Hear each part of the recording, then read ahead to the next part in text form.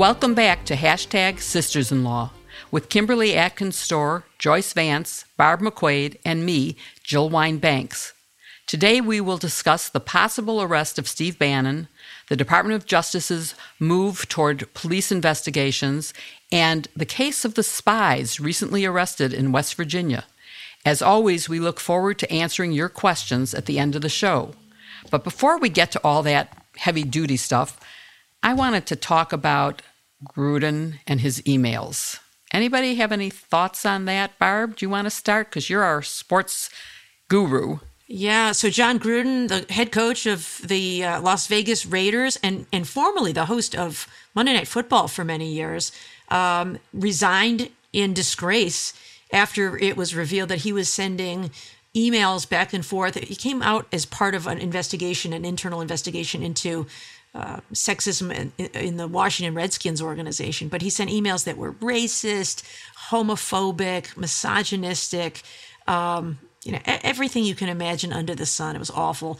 And he resigned, which is the right thing to do. But in doing so, he also said, I don't have a blade of racism in me. I don't have a racist bone in my body.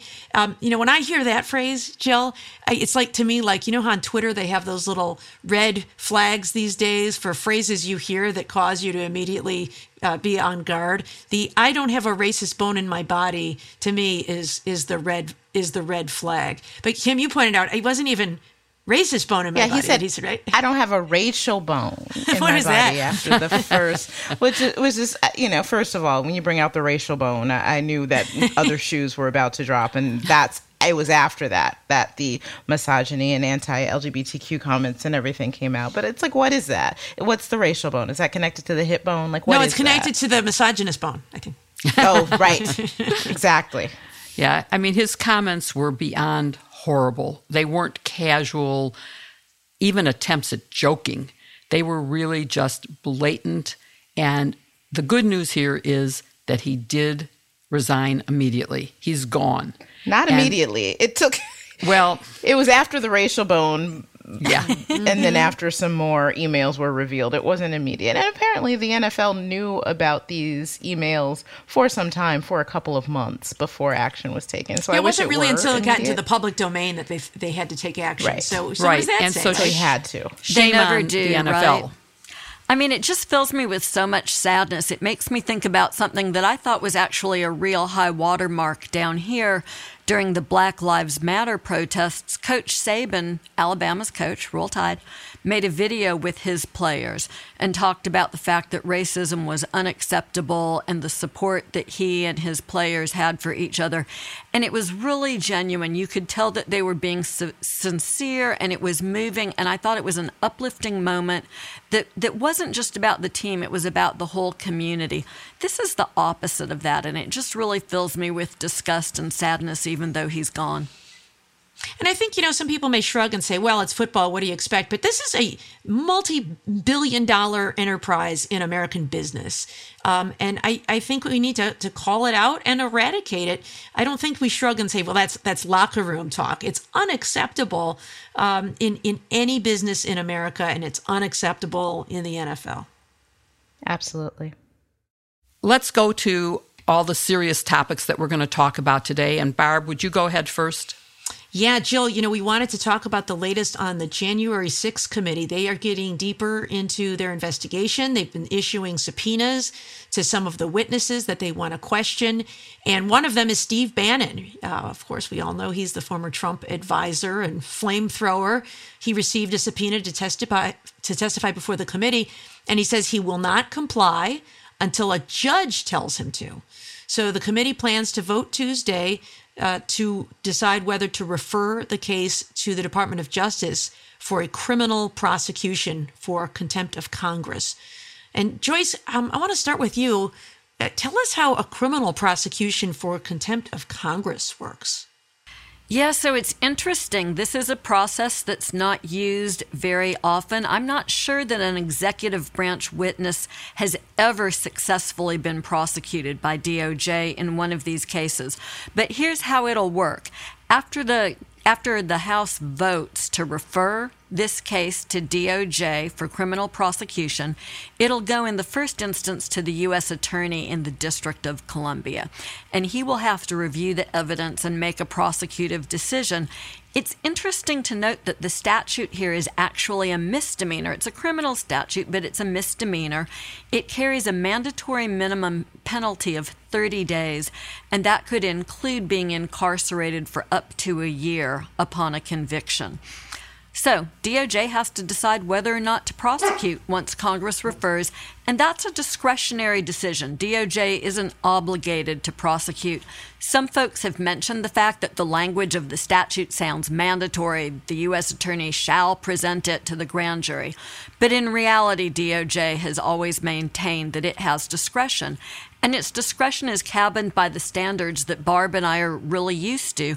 You don't indict a case unless you have sufficient evidence to obtain a conviction and to sustain a conviction. That means unless you can prove all the elements of the crime beyond a reasonable doubt.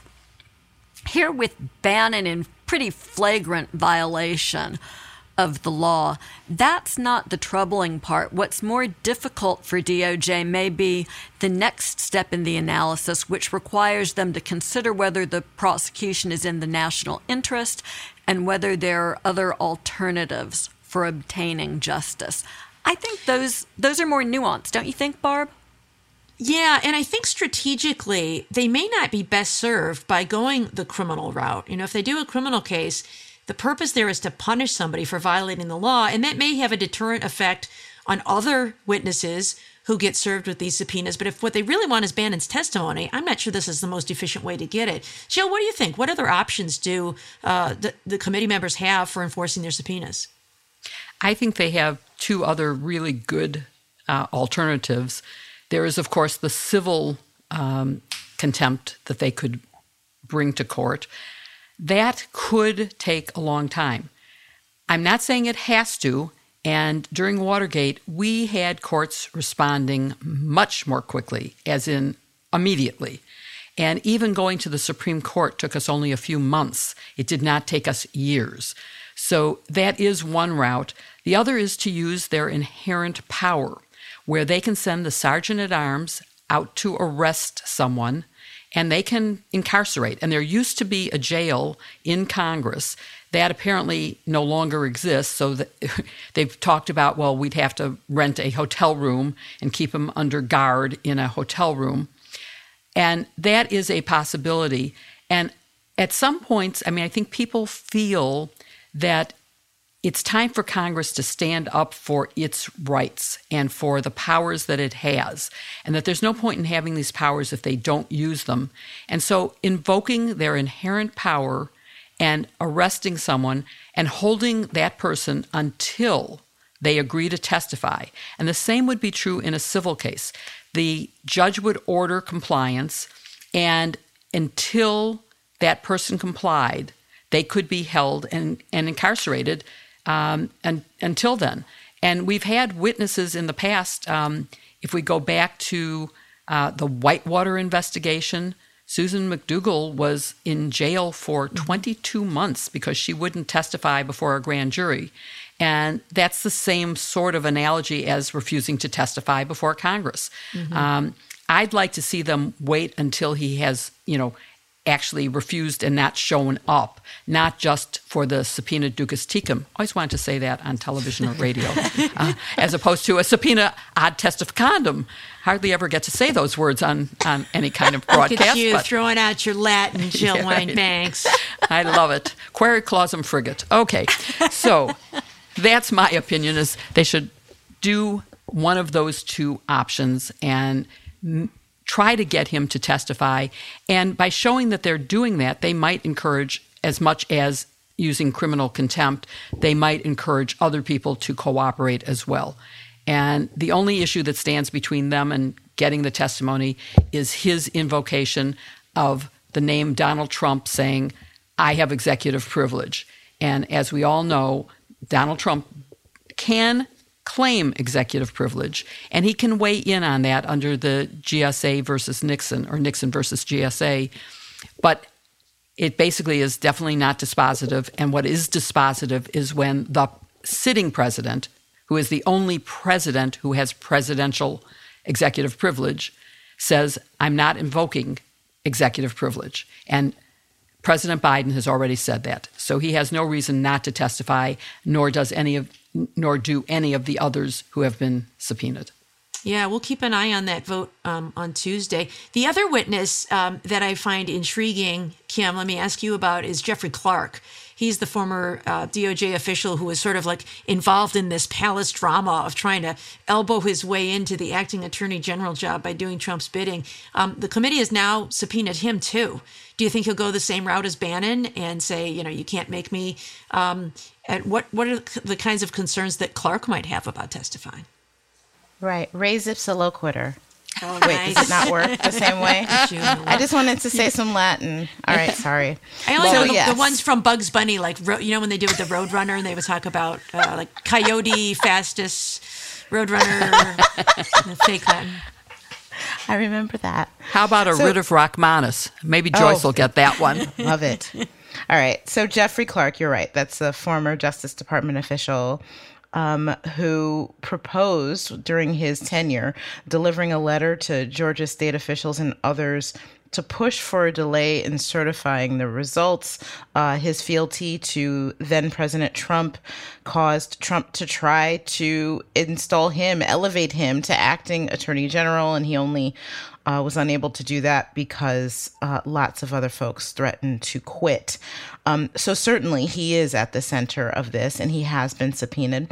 So we'll see. I mean, this is why and not to disagree with Barb, I think that pursuing criminal contempt is important because it does serve as a deterrent. It really shows that this committee is serious in holding everyone accountable. And I think the testimony of Jeffrey Clark is certainly something the committee wants to hear, even more so than Steve Bannon. I think the members of this committee probably already know what Steve Bannon is going to say or is not going to say. But since Jeffrey Clark is a key figure in the center of the actions leading up to January 6th and in the denial, the refusal to accept the results of the election, I think his testimony is more important. And I think the committee has made a calculation that by proving that, hey, if you do not respond to this subpoena request, you too may face an indictment by a federal grand jury. And so it's probably in your interest to do as Mark Meadows and Kash Patel are doing, at least engage with the committee to sort of push off that. I don't know if they're quite cooperating yet, but they're not taking the Steve Bannon approach saying, I'm not going to come and I'm not going to show up. So I think that's one reason that the committee is going the criminal route instead of going the civil route. Yeah, and you see that's the phrase they use in the press all the time, that they're engaging with the committee. What do you suppose that means? I think that means they're saying at the very least, or their attorneys at the very least are saying, hold up, let's see what we can do. Yeah, kind of negotiation, accommodation process. Exactly. They probably do not want to be indicted in a way that Steve Bannon maybe doesn't care so much about. And they're trying to buy some time at the very least to figure out what to do next, which again is showing that this approach that the committee is taking is at least somewhat effective if they are taking this approach. I remember Mark Meadows was in that body. He was a former congressman. And so these are people that he knows. So I think that's what it means at this point. I just wanted to add to what she was saying is that one of the things we're not talking about is that in the McGahn case, the courts ended up not having to decide really at a higher level because he ended up cooperating under certain terms that were negotiated. And maybe they're looking at that as a sort of a role model for how to proceed. And basically, I think the courts made it clear that you can claim privileges if you show up. But you can't say, I'm going to claim privilege and I'm not going to show up, therefore. So I think that's one of the reasons why action is necessary when someone says, I simply will not come. Yeah, that's a good point. Privileges are supposed to be exercised on a question-by-question basis, yes. Not just what's your name.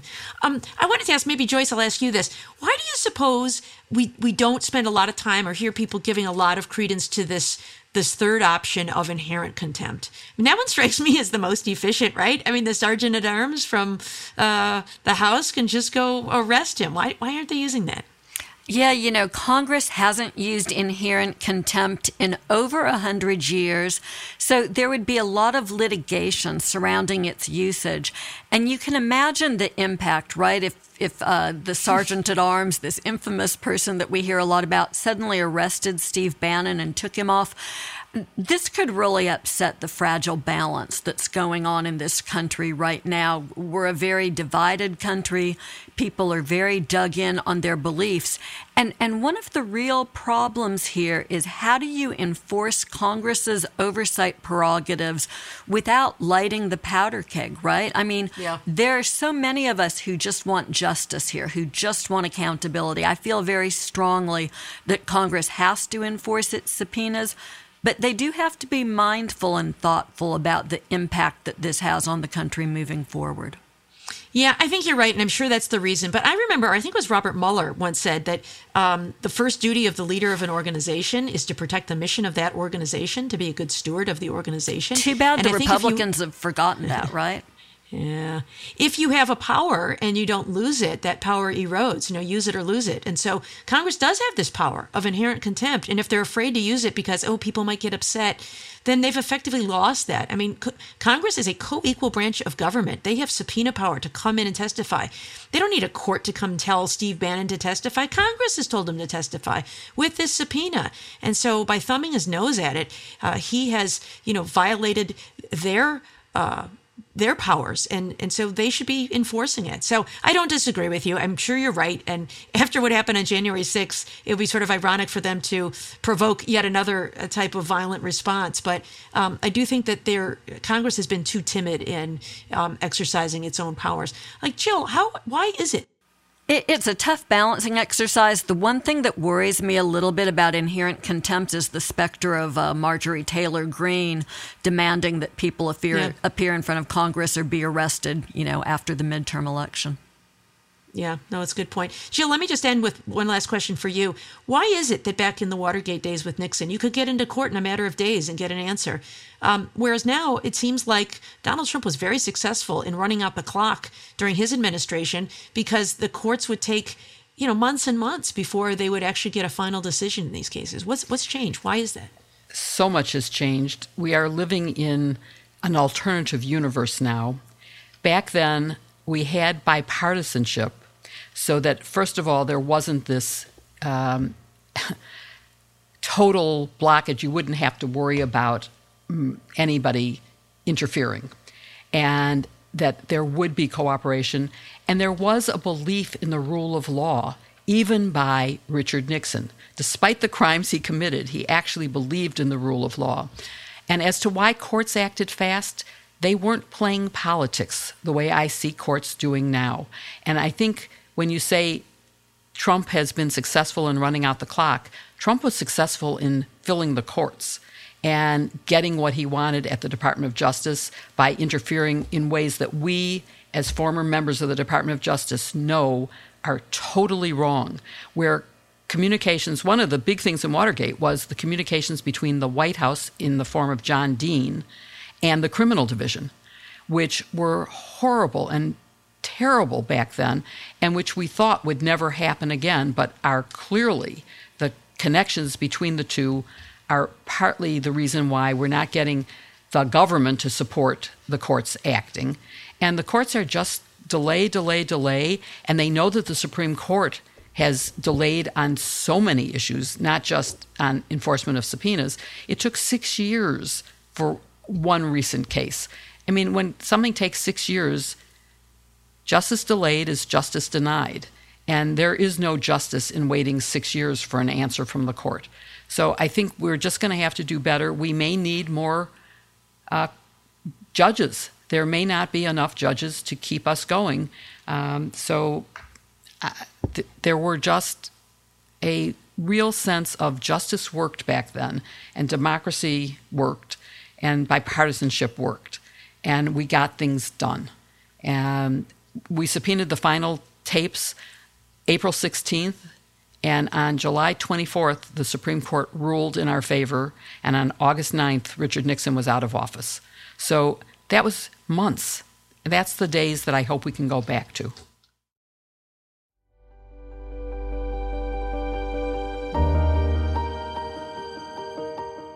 Hey, Joyce, you've always been a good student. Have you been studying for your Helix quiz? You know, the Helix quiz was so easy and so much fun, I didn't have to study at all. I just hopped on the website, added in my preferences for a good night's sleep, and the next thing I know, we had a mattress delivered to our front door that was perfect for me. How about you? Yeah, you know, the Helix quiz lets you answer a lot of questions to get you exactly the kind of mattress that you're looking for. You know, they know that one size does not equal all.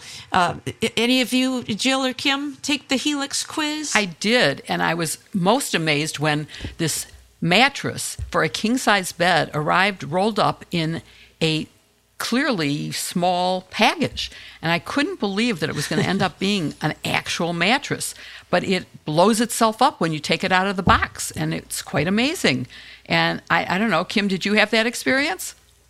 I did. It's really cool just to see how easy it is. And, you know, I have insomnia and I am particular about my bed. So it's important to me to have one that is just right. And it's so great to be able to take a quiz and to have that confidence that the mattress that arrives is going to be just what you need. When you take the Helix quiz, you'll be matched with the perfect Helix mattress. It'll be exactly what you want, something just right for you. Why buy a mattress made for someone else? Just go to helixsleep.com/sisters to take their 2-minute sleep quiz to match with a customized mattress that will give you the best sleep of your life. From soft to firm, plus size and cooling, they have it all. Not to mention that it's gotten many doctor and chiropractor recommendations. Helix mattresses come with a 10-year warranty, and you can try it out for 100 nights risk-free. It gets delivered right to your door, and they'll pick it up if needed, so you never have to go to a mattress store again.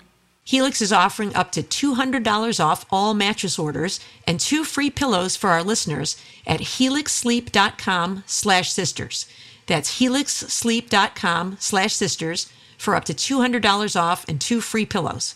And look for the link in our show notes. Thanks to Helix for sponsoring this episode, and we thank you, our listeners, for supporting Helix.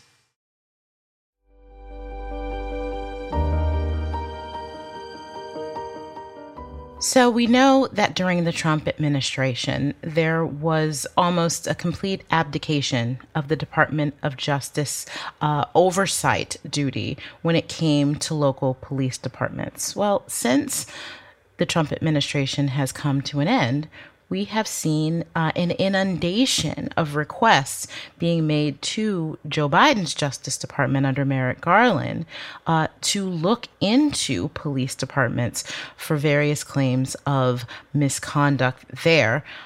And the DOJ has been having a tough time keeping up with all of those requests.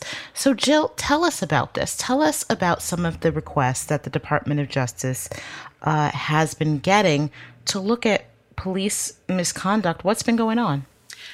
I think we have to look back to the Black Lives Matter and George Floyd, because that is what has really focused the public attention on police misconduct. And that has led to many communities. Those of us in the Midwest know there are 2 Kansas cities. Both Kansas cities, Missouri and Kansas, have requested an investigation.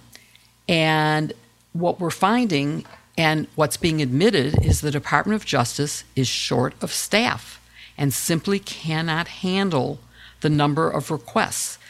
They are trying now to raise the budget so that they can have appropriate resources dedicated to this. But until they add resources, they're saying they can only take on so many at a time. And I know that, for example, the executive director of the Midwest Innocence Project, who is one of the requesters in the Kansas cities, said it's a system failure that we don't have a pattern or practice investigation here. They feel that they have all the qualifications that requires a federal investigation of wrongdoing in the police department. And so, Jill, I just want to, Yeah. just so that I'm clear, is it that there's an increase in actual incidents, or in patterns and practices of things that people think should get the Department of Justice attention? Or is this just an ongoing, like sort of a backlog that extends back into the Trump administration, that now these folks are saying, okay, Joe Biden, okay, Merrick Garland, take a look at this, and there just seems to be a bottleneck? Yeah, I think that it's probably a combination of more awareness, but the awareness came during the Black Lives Matter, which was during the Trump administration. And people were making these requests for a long time, and they were hopeful that it was just that the Department of Justice was ignoring them because Trump didn't care.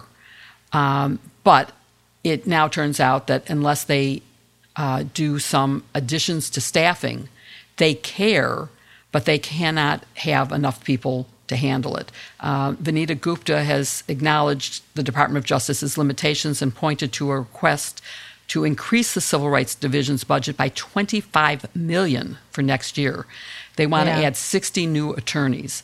Well, I want to go to Barb for that, just to get a more of a sense of, might there be valid reasons that the DOJ may not act on every single request to open an investigation, either a specific investigation into wrongdoing or a pattern and practice investigation? Or is this, to you, looking like really a capacity limitation situation?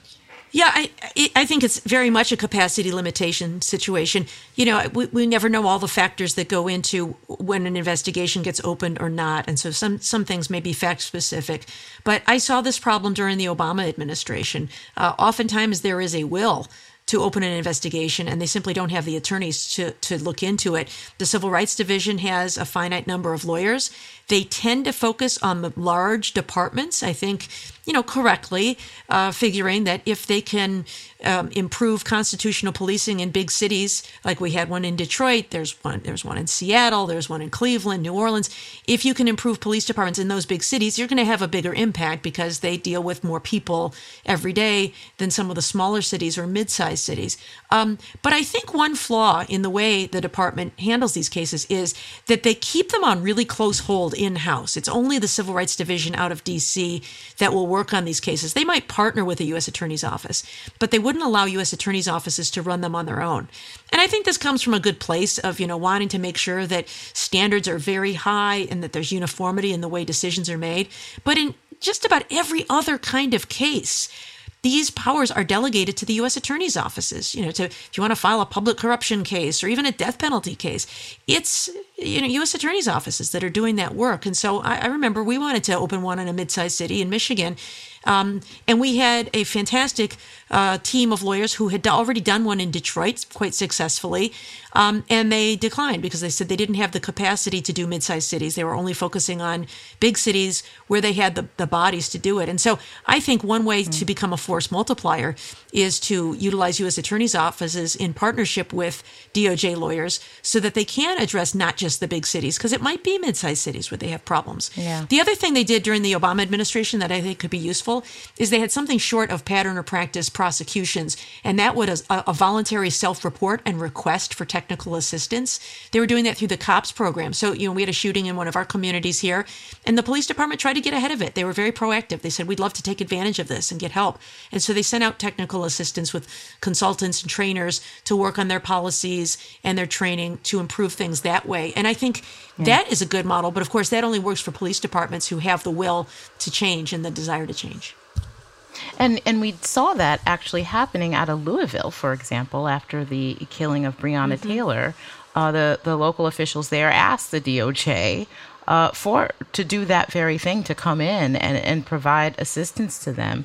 And we know Attorney General Merrick Garland launched investigations there and in Minneapolis, obviously, after the killing of George Floyd. And he came in, Joyce, promising to use the full force of the Department of Justice and bring back things like consent decrees that had really been abandoned during the Trump administration. So is what we're seeing now in these unrequited requests for the DOJ to take a look at these police departments, is that Merrick Garland reneging on that promise, or is something else going on here?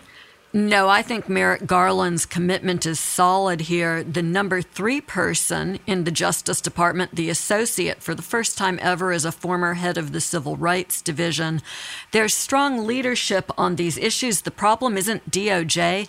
It's how many police departments and prison systems are really dysfunctional, are really engaging in misconduct. In those cases, police departments and prisons are worked together in the Civil Rights Division Special Projects Unit. They're very labor-intensive matters. I know that firsthand because, Barb, we're actually the exception. The Alabama prison investigation was the first time DOJ had ever let a U.S. Attorney's Office take the lead in working up the report that was necessary to open the investigation. We had immaculate support from our colleagues at DOJ because they were the subject matter experts and we needed them, but they were out of bodies to do the work. And so it was prosecutors in my office primarily who did what was a year-long investigation. And these weren't government employees who worked from 8:30 to 5 and went home. They went and visited prisons after hours and on weekends. They were holding meetings late at night. We were going to libraries all across our district and meeting with family members of incarcerated people. You've got to get documents. You've got to try to elicit information from the prison system. You need to get a great deal of technical information about the prisons, whether you're doing a police investigation or a prison one in this area. They are simply hard to do. So here are the statistics on DOJ and these investigations. During the Obama administration, 25 police investigations were opened. That's about 3 a year. In the 4 years of the Trump administration, any guesses? 2. 1. An average of 0.25 a year. You were far too generous, Kim. In the first 10 months of the Biden administration, they've now opened 3 police investigations. They did that while also opening several large prison matters, including statewide investigations, not just a single prison, but statewide in Georgia and Texas, also pursuing statewide investigation in Mississippi, and conducting litigation regarding the statewide prison system in Alabama, my case. These folks have been hard at work. They need the budgetary increases that Jill talked about. They need the personnel. You know, the bottom line here is that budgets are moral documents. If we really want to insist on constitutional policing in this country, then we need to fully fund the agency that can uniquely work those cases. And the last thing I'll say is that these consent decrees don't go away once you enter into them with police departments. You have to continue to work them and enforce them and make sure that constitutional policing is going on. These are hard work, they're labor intensive, and we should support DOJ's work. Joyce, silly Joyce, but if we did all that, constitutional policing, that would cost money. We might have to raise taxes. And how would the billionaires fund their space program? You know, Barb, you've absolutely got me there. I just don't have an answer to that one, although it is interesting to note that there's really good data that says that when we use better policing techniques, we reduce crime and make communities safer, this whole notion of criminal justice reform. So maybe Elon can still go to Mars and we can have safe constitutional policing at the same time. And it saves money from all the settlements that they have to pay for wrongful death. One other issue here is that we're talking about pattern or practice investigations, which are labor intensive, but there are also some investigations of single incidents at a police department where the FBI takes on a criminal investigation of, for example, the recent kicking of a handcuffed prone defendant by a police officer. I mean, it's a horrible thing, and the FBI should be investigating that. That can lead to finding out that there's a pattern or practice in that community, but at least that gets investigated at a federal level. Well, and those criminal prosecutions matter. We did a lot of them during my time in office. They create deterrence. The police officers know that they'll be held accountable. That's a really important part of DOJ's work here. And I think it's important for that work to be visible, especially after the last 2 years for calling out for criminal justice reform, seeing it fizzle, sadly, in Congress, seeing it fizzle, or at least not be as robust as people wanted in local municipalities and in state legislatures. So hopefully that bottleneck is freed up pretty soon. Do y'all remember Trump talking to the I think it was the International Association of Police Chiefs, and he tells the crowd, don't be too careful when you're putting people you've arrested in the squad car, right? He sort of motions, it's okay to rough them up. And the crowd laughs, and he even gets a little applause. That was such a sickening moment. We have so much work to do here.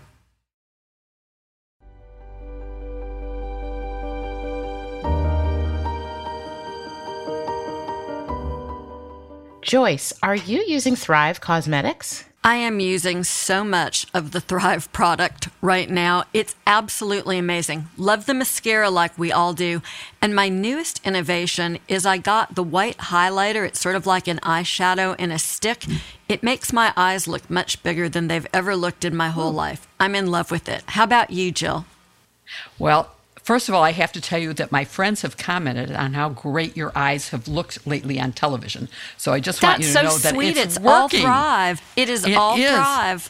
And I am a longtime user of Thrive. I love the mascara. I loved it so much, and I thought, well, okay, I'm going to try some of their other products. I also tried their cleansing lotion, which is fabulous. It does not dry your skin out. It doesn't sting your eyes. It's perfect. And it takes off lash mascara with no problem at all. None of that black smudge that you get from any other mascara. It's wonderful. And I know, Kim, you like it too, right? I do. Actually, it's funny. I got a comment from a viewer who saw me on television and said, you know, I enjoy and appreciate your commentary, but I also want to tell you that your eyelashes are amazing. And I said, it's Thrive. It's Thrive Cosmetics. It's so great. It lasts all day. And a wonderful thing about it is at night, often with mascara, when you take it off at night, you take off half your lashes with it. This comes right off. It leaves your lashes feeling really healthy. What about you, Barb? This will surprise you, but I've never actually received a compliment about my makeup. So I'm going to try Thrive. I think you look wonderful right now. You're so sweet. You will love Thrive, particularly because we know you care so much about it being a cruelty-free product. Yeah, that's one of the best features, that Thrive Cosmetics are made with vegan and cruelty-free products. Thrive Cosmetics makes high-performance, vegan, 100% cruelty-free products without the use of parabens or sulfates. Their clean beauty, clinically proven formulas show off your best features and even improve your skin. Thrive Cosmetics never tests on animals, which is really important to me, and are Leaping Bunny and PETA certified as 100% vegan and cruelty-free. On top of that, they have a bold mission that's truly bigger than beauty. For every product purchased, Thrive donates to their nonprofit partners with funds or products. It's how Thrive makes sure that they're a beauty brand that goes beyond being skin deep. We love everything Thrive Cosmetics, especially their new holiday sets available this season. For a limited time, you can save up to 25% on some of the best sellers. What is that, like red and green cosmetics for the holiday season? I didn't even know there were holiday sets. I'm going shopping right now. Right, and I'm going to try right away Joyce's recommendation of the liner stick. We're going to try that immediately and getting my discount by using our own little code. Thrive Cosmetics products are the best we've ever used, and their bigger than beauty mission is truly inspiring. You're going to love them as much as we all do. Visit thrivecosmetics.com/sisters for 15% off your first order. This is an exclusive offer you can only get here. That's Thrive, CAUSEMETICS.com/sisters for 15% off your first order.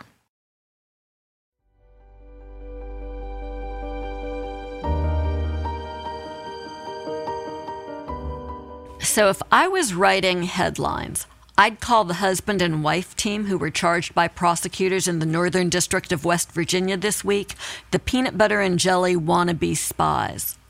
Kim, can you describe the charges that were filed by DOJ in West Virginia and the process that was used to charge them?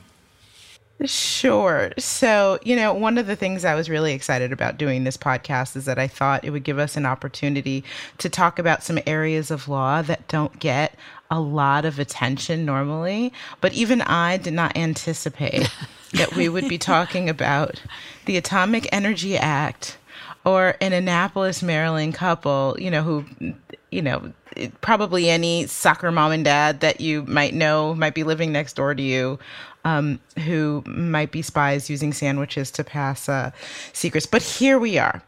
So yes, this is a case involving Jonathan Toby and his wife Diana, who are charged under the Atomic Energy Act, which prohibits, among other things, people who have access to or control over sensitive information or restricted data from disclosing that to any individual or persons or attempting, which is important, we'll come back to that, attempting or conspiring to disclose it with the intent to injure the United States or secure an advantage to any foreign nation. So that brings us to Annapolis, Maryland, with Jonathan and Diana Toby, who, according to news reports, were your average suburban couple with children, living, being active members of their community. Well, they were charged by the Department of Justice in a plot to transmit information related to the design of our nuclear submarines to a foreign nation. Jonathan worked in the Navy, where he had access to this nuclear submarine data. And according to the FBI and the Department of Justice and the Naval Criminal Investigative Services, as an employee of the Department of Navy, he was charged with operating certain reactors for nuclear-powered warships. And according to the complaint, he sent a package to a foreign government. It does not disclose which government it is, but he sent a package to a foreign government containing a sample of what is only called restricted data with instructions for establishing a covert relationship to purchase additional restricted data, according to the complaint. He was sending it to an individual who he believed to be a foreign national, but it turns out it was actually an undercover FBI agent. He continued this correspondence over time for several months. And here's where we get to the sandwich part. At one point, there was an attempt to make a drop, whereas both Jonathan and his wife, Diana, who served as a lookout, placed a card containing this data inside half a peanut butter sandwich at a prearranged dead drop location. After FBI agents retrieved that card and sent a notice to Jonathan with some cryptocurrency payment or saying that a cryptocurrency payment had been made, he made another dead drop, this time placing the information inside a chewing gum package, after which he and his wife were arrested. So it's important to point out at this point, the foreign nationals who he contacted reported this to the U.S. government almost immediately, which allowed the FBI and federal investigators to intercept this plan. So there was never a real danger of this information getting out, but it's actually quite remarkable when you think, you don't know who your neighbors are. They could be very nice people, or they could be dropping national secrets in peanut butter sandwiches. Yeah, Barb, you have, I think, such a strong background in national security. When we were U.S. attorneys, you chaired actually the National Security Advisory Committee to the Attorney General, but before that, you were the ATAC. Maybe you'll talk about that a little bit, and also talk about the fact that the Tobys were charged via complaint, not indictment. And I'm curious about whether that suggests to you that there might be additional or different charges coming down the road. Yeah, a complaint is a more reactive document. You use it to be able to effectuate an arrest and hold the person, but they still have to be indicted before they can be tried on a charge. And so this is often a placeholder while you're still sort of sorting out what all the evidence is. So it could very well be, Joyce, that there is a search warrant that gets executed on devices and computers or even their home that might reveal additional evidence of crimes. I think that it's really interesting here, too, to think about the role of Mrs. Toby. She is described in there as assisting her husband in that she accompanied him on 2 of these dead drops. They did, I think, 3 separate drops where they dropped, in addition to the peanut butter sandwich that Kim described, there's another one where they dropped, Jonathan Toby dropped a SIM card in a Band-Aid package, and another one where he put it in a chewing gum package and dropped it at these. He had like a food wrapper obsession or something. Yeah, and I don't know if you read the complaint, but if you read, just to psychoanalyze, so often these people, in addition to having this money goal, and he wanted money big time, and that was his goal, there is this like love of the intrigue, and they quote a lot of his encrypted emails back and forth to the person he thought was a government representative. It was actually an undercover FBI agent. And you can see, like, he uses terminology like as if he's in a spy novel. He keeps referring to the person he's talking to as my friend. Oh, hello, my friend. Perhaps our tradecraft. He sounds like dialogue in a John le Carré novel. And it's really interesting. In my old office, Barb, when we saw stuff like that, we used to say, that boy ain't right. Yes. There are a couple of things I think worth mentioning from a national security perspective that I think are really interesting about this case. One is, this is what's called a false flag operation, where you are appearing to be acting on behalf of a government when in fact it's an undercover operation. And what's interesting is we don't know what the other country is, but there is a real other country involved here, because the complaint says that Jonathan Toby actually reached out to a foreign government and sent them some of this restricted information in a package and said, essentially, I'd like to do business with you. I have access to all this restricted information and I want to sell it to you. That foreign government actually turned around and came and reached out to the United States and said, hey, get a load of this guy. You got somebody in your ranks who wants to sell secrets. Here you go. And the FBI said, thank you very much. We'll take it from here.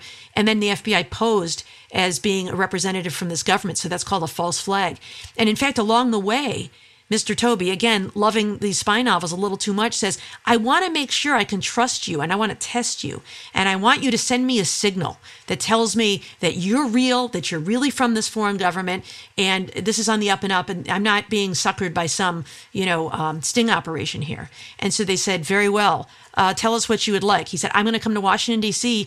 on Memorial Day weekend, and I want you to send me some kind of signal from your embassy. And they said, very well, we shall take care of that. So whatever this was, the embassy in some way put up some signal. I don't know if it was a light or if there's some indication it may have been a flag, that they flew some flag that he would know. They don't describe what it is, and it may be that they don't want to reveal that sort of tradecraft. But whatever this foreign country was, they actually went along and did, I don't know, some kind of signal. And so I don't know what that was. So that's interesting. And I think the other thing to look for in this case that comes up so often in these false flag cases or any kind of sting operation is a defense of entrapment. That they'll say, you set me up. There was no real government. I was just communicating with an FBI agent. And I think the reason that usually fails and is likely to fail here is that it was he who initiated this. He reached out to a foreign government and said, I would like to do this this kind of transaction. I want to sell what I have in exchange for money. And so I think that will be defeated. It's a very serious crime. He was entrusted with nuclear weaponry secrets on behalf of our government, and he attempted to monetize that by selling it to a foreign government. This is punishable by life in prison, and so it's a very significant case, despite some of the sort of amusing facts about peanut butter sandwiches. Jill, put on an older hat that you wore as general counsel to the Army. How serious are these charges? I mean, as Barb points out, right, he was trying to be a player, but he didn't quite get there. never really put the country at risk because we had a cooperative foreign government, never actually sold secrets. So are these sort of charges serious? I mean, the Tobies just were very unsuccessful in the business of spying. Should they really face this punishment of life imprisonment? For me, the answer is clearly yes.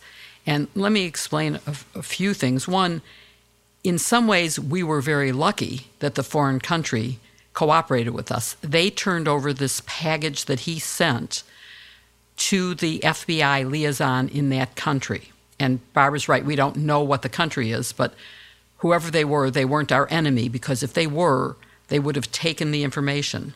And part of the information that he was selling is something that has led to an unfortunate episode with France, because it relates to submarine technology and the silencing of the submarine sounds, which in times of modern warfare where surface vessels are very endangered by the ability of our drones and missiles now, submarines become a very important fighting force for America.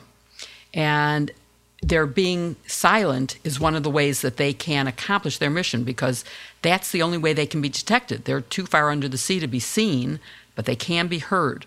So what he had offered was something that was a very serious jeopardy to our ability to stay protected by using submarines.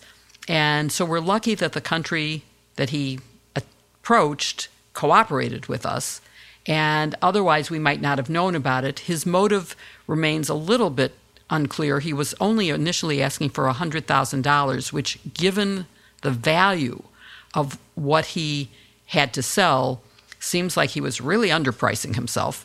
And so if money was a motive, but Barb may be right that it was just he loved being the spy. And I recommend to everyone listening, and we should put on our show notes the complaint, because it does include all the not email, these were encrypted. He was, by the way, very good at this encryption stuff, but he was very bad, obviously, at falling for going to a dead drop in the open. Originally, he was a terrible spy. He was a bad spy, that's for sure. I mean, we've all seen enough spy movies to know that dead drops are a dangerous place to be seen, and he finally agreed. He fought with them first, saying, I don't want to be seen in public, but he ended up agreeing to it. And it's partly because the agent who was communicating with him was persuasive about why it made sense from a tradecraft standpoint. But yes, I think these are serious. Even though it was only an unsuccessful attempt, I think it was very serious. And we could talk more about unsuccessful attempts being crimes. And I agree. I agree that it's very serious. And also, if he'd seen Austin Powers, he would know that he should have asked for at least $100 million. But on the seriousness of this makes me think of a lot of times when you see FBI investigations into terrorist plots. Those are usually intercepted pretty early on by federal officials who allow it to play out in order to make out their case. And if you were to say, well, just because it was attempted and it didn't actually go through, then what you're saying is the fact that FBI agents in this case and in those cases were adept enough to stop it and protect people, protect national security, protect people's lives, that somehow that means that these folks can get off more easily. No, they didn't know that it was the FBI. They really thought that they were carrying out a really heinous crime. So I agree with you. That shouldn't make the punishment any more lenient. There are so many statutes like the one that you read, the statute that's used in this case, Kim, that include attempt as part of the offense, right? They say, yes, if you rob a bank or if you attempt to rob a bank. But the question is the dividing line. How do you know what's the difference between just thinking about something and attempting to commit a crime? Who are we going to lock up? Barb, can you talk a little bit about how you looked at those issues? Yeah, and we talk about this in my criminal law class as well. We refer to these kinds of crimes as inchoate crimes. These are kind of crimes that have not yet been completed. We say inchoate down here. Inchoate. Nice. It's the idea is having a bad idea alone is not a crime. So if you think to yourself, I could kill the president, that's not a crime. It's, but obviously if you do commit the crime and you kill the president, that is a crime.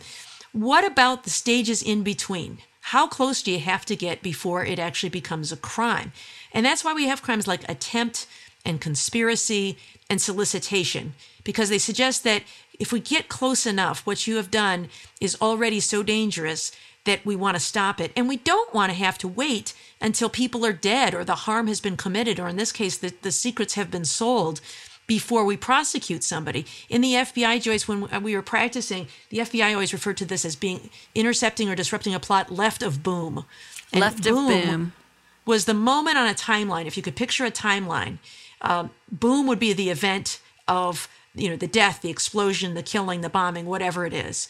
And they didn't want to get to boom. They wanted to stop the crime somewhere left of boom. Now, I will tell you, the debate we always had with the FBI is they wanted to be as far left as possible because they didn't want there to be any bloodshed. They wanted to take this person down, yesterday. And the prosecutors often wanted to keep it going a little bit longer because they wanted to make sure they had sufficient evidence to prove the case. Say, I don't really have good evidence of intent yet.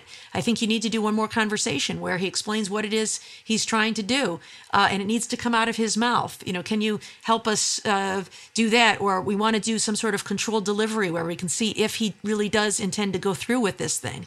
And so that is a tension back and forth. Sometimes you may see a case get thrown out of court if you don't get close enough to boom.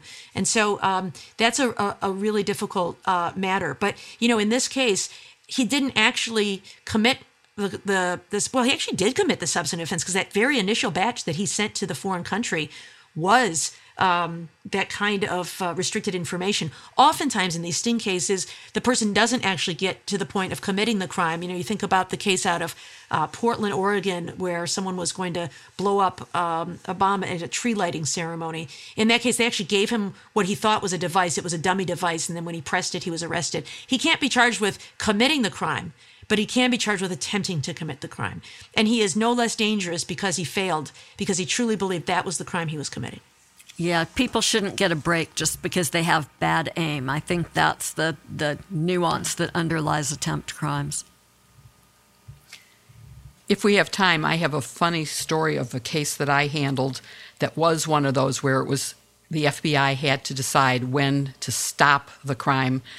They had heard that 2 mafia hitmen were going to fly from Boston to California to kill somebody to prevent a labor strike. And so they tailed the 2 hitmen, and they were trying to catch who was paying them. But they couldn't quite get it, and they finally decided that they were getting too close to someone getting killed.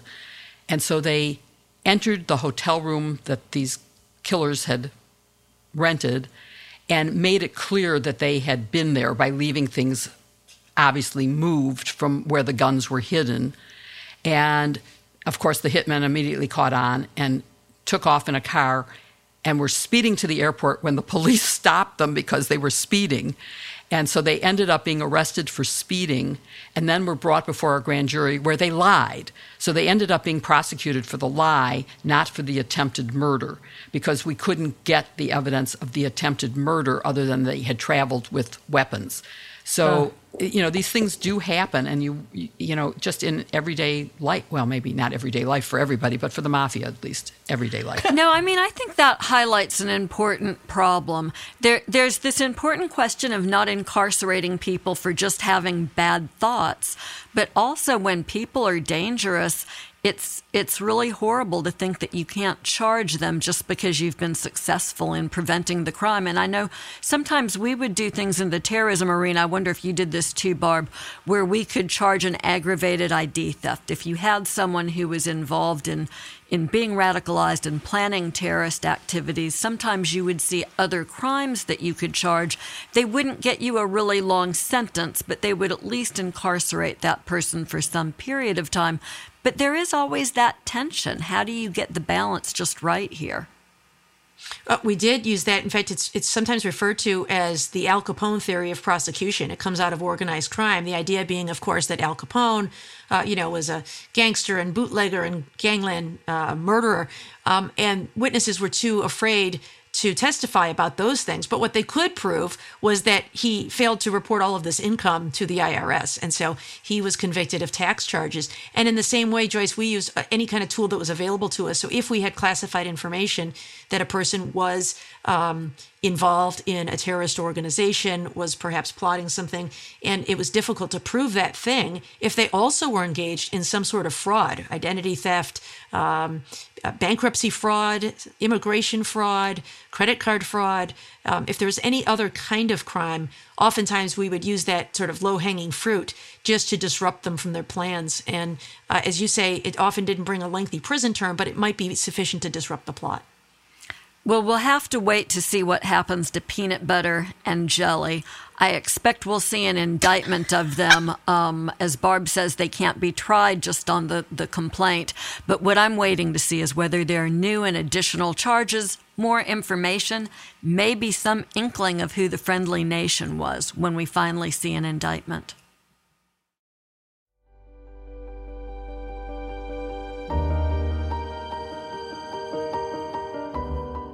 So, I'm not much for manicures, but my daughter is, and I've been reading about Olive and June. She says it's the best. What do you guys think about it?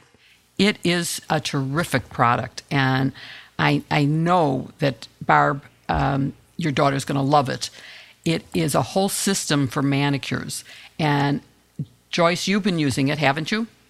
I have. This is maybe too much information, but I haven't gotten a pedicure or a manicure for the entire pandemic. I've learned how to do it at home, and a big part of that is using Olive and June's system because it's incredibly easy to use. What about you, Kim? Yeah, I agree totally. I've only been to the salon once during the pandemic to get a mani-pedi right before my wedding, and honestly, after that, I went back to Olive and June because I like doing it at home better. I love the selection of colors. They're really vibrant, and it feels like a cool way to treat myself. It is, and it's easy to use, and it saves you the time of going to the beauty shop. With Olive and June's Mani system, you can have show-stopping, salon-perfect nails at an affordable price. Their Mani system is the secret for getting amazing nails at home without the salon price tag. Everything you need comes in one box. Olive and June is so easy to use, especially with the Poppy, which is their patented brush handle that makes it easy to paint with both of your hands. The nail polish lasts for 7 days. For me, it really lasts closer to 2 weeks, and it doesn't chip. Olive and June is a game changer. Now my nails always look professionally done, much more affordably than I could ever see myself doing at home, but now I love it. Getting beautiful salon-perfect nails at home is a dream come true, and with Olive and June, it's possible. Your new nail life is here.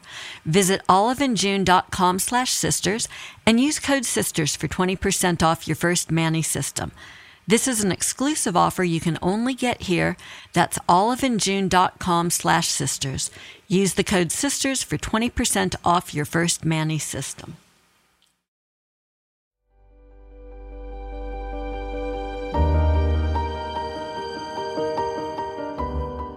I want to take a moment to thank our wonderful listeners for always sending in such great questions.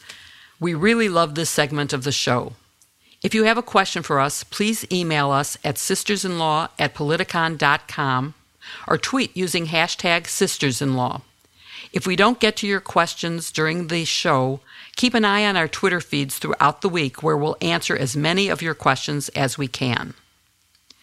Our first question today comes from Marty from Newport News, and he asked that we discuss the Trump depositions that have been ordered. And Joyce, can you answer that and tell us about what legal risk he might be encountering in an upcoming deposition? Well, look, the former president is at legal risk every time he opens his mouth while he's under oath. and he's apparently going to have to do that here. The judge has said no later than October 31st. This is a case that was brought by some people who are from Mexico, but American citizens. They were protesting outside of Trump Tower after, Trump made that dramatic entrance after riding down the elevator or the escalator and announced his candidacy as president and referred to Mexicans as rapists and criminals. And he did that repeatedly. And so these folks actually put together signs and put together some costumes and were protesting out on the public sidewalk in front of Trump Tower where they were roughed up by Trump's henchmen. And they've sued. These are civil charges, assault, tortious interference with their right to protest. And now a judge has said that Trump has to sit for a deposition.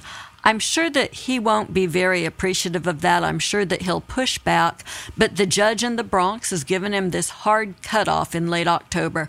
And who knows what sort of trouble he could subject himself to. And right behind this, he's got two other cases where he may well be deposed. One is the defamation case by Summer Zervos. And then the case involving E. Jean Carroll, the woman who alleges that Trump raped her over 2 decades ago. That case has a Second Circuit hearing in early December, and depending on its outcome, that case could be back in business and he could be deposed there. So who knows what trouble he can get himself into.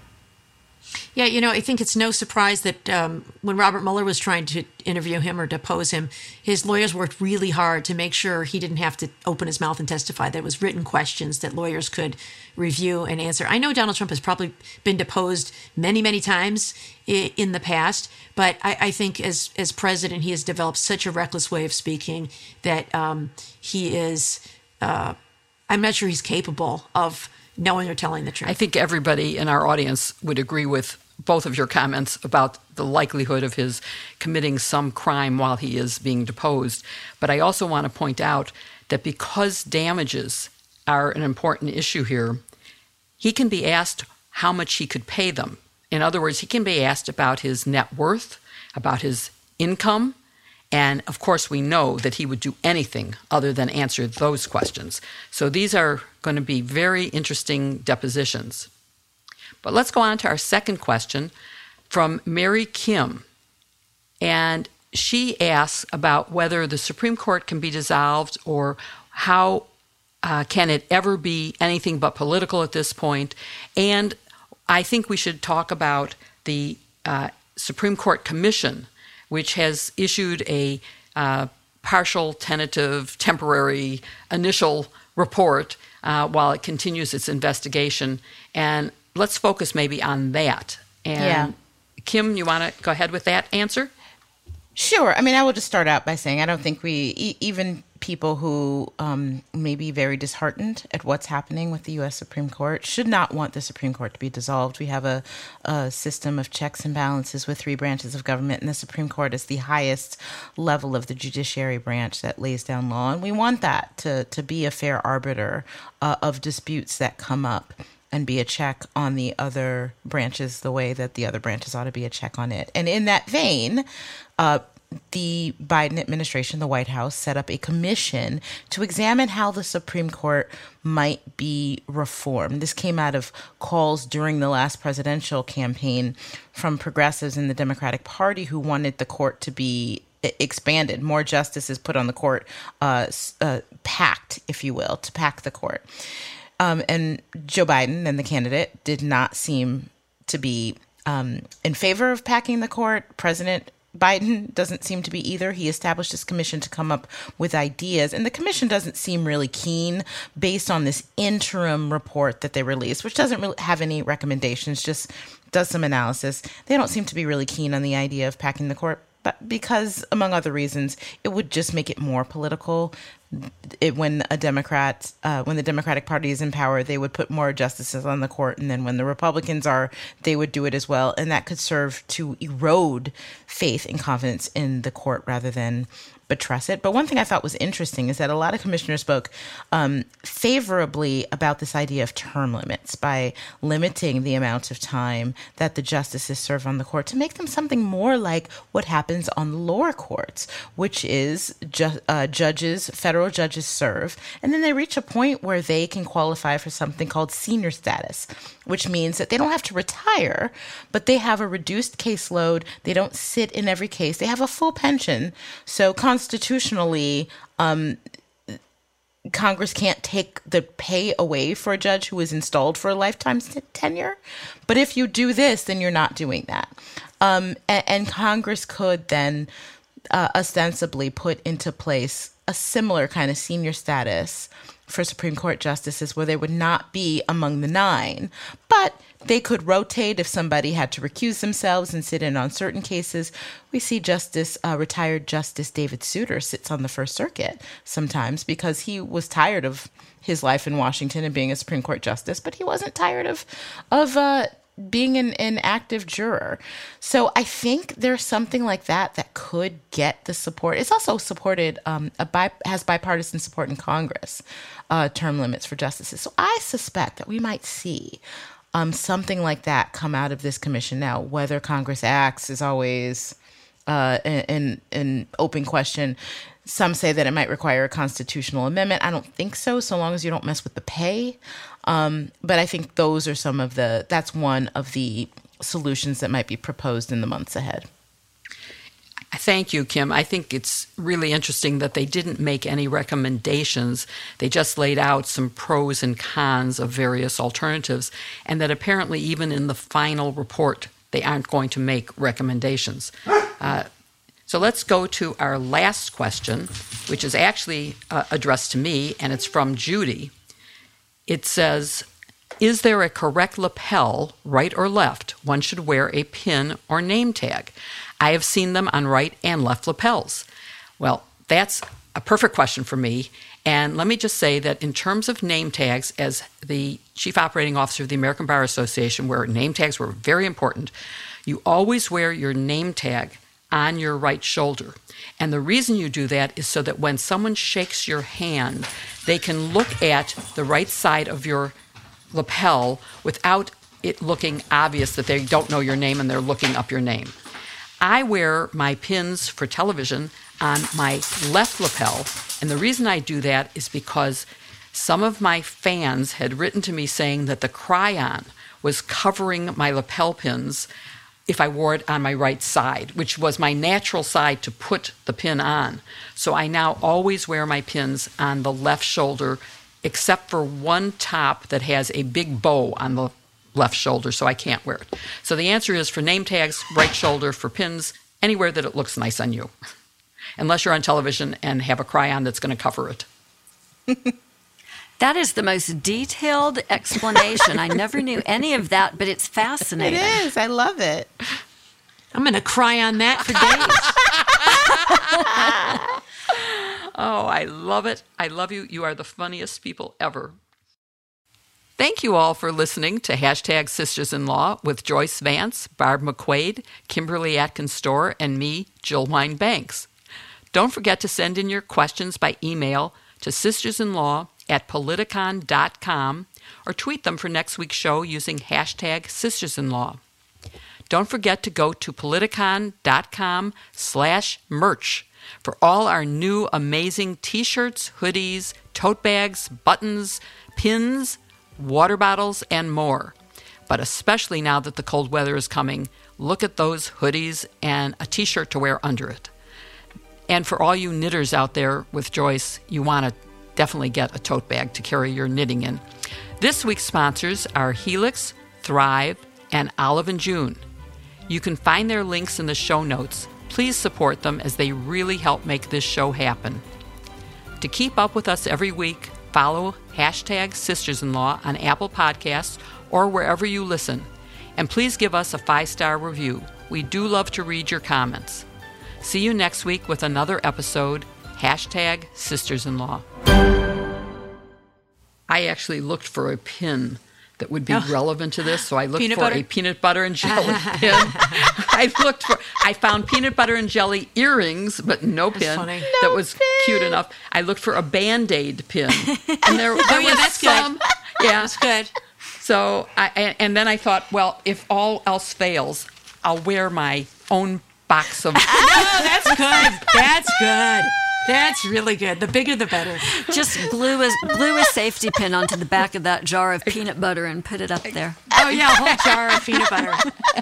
Oh, my God. My husband has peanut butter every single morning for breakfast, and so we buy the really large size peanut butter containers. I couldn't even wear that as a necklace, maybe as a hat. My husband loves peanut butter too, but I have to say he's been cutting back because of Noom. Yeah. Oh. Me too. I love it too, but I've had to cut back. No. It's so delicious. I've been eating grapes for dessert. Noom has me eating grapes for Grapes. dessert. Noom loves grapes. Noom loves grapes. You know what else I have? And this is a new alternate recipe. I slice up apples and sprinkle cinnamon powder on it. It's very good. That's delicious. That's a and good you can idea. also It's this time of year. Yeah, you yeah. can core an apple, put a little bit of cinnamon in the place where you took out the core, and put in a cinnamon stick it with some cloves, and cover it with, I know this is not so good, you could cover it with water, just put a little water over it, but I use diet root beer because that's my favorite thing, and bake it. And you have the best baked apple. I like baking apples. It's a fabulous dessert with no This time of calories. year. It's so 0 delicious. calories. Wow. I love baked And if you get like apples. the fresh apples, you don't even need any sweetener. You don't need anything. No. Just some sort of, you put cinnamon, you put nutmeg. I it's just so good. throw a couple raisins down in the cord area and put cinnamon over it Sorry, and just use Noom water. does not compute. No raisins for Noom. Don't No. tell Noom you're eating raisins. Don't Cinnamon tell stick safe. Olivia. I'll be in so I'm going much to tell trouble. Olivia you ate. I'm going to be a narc.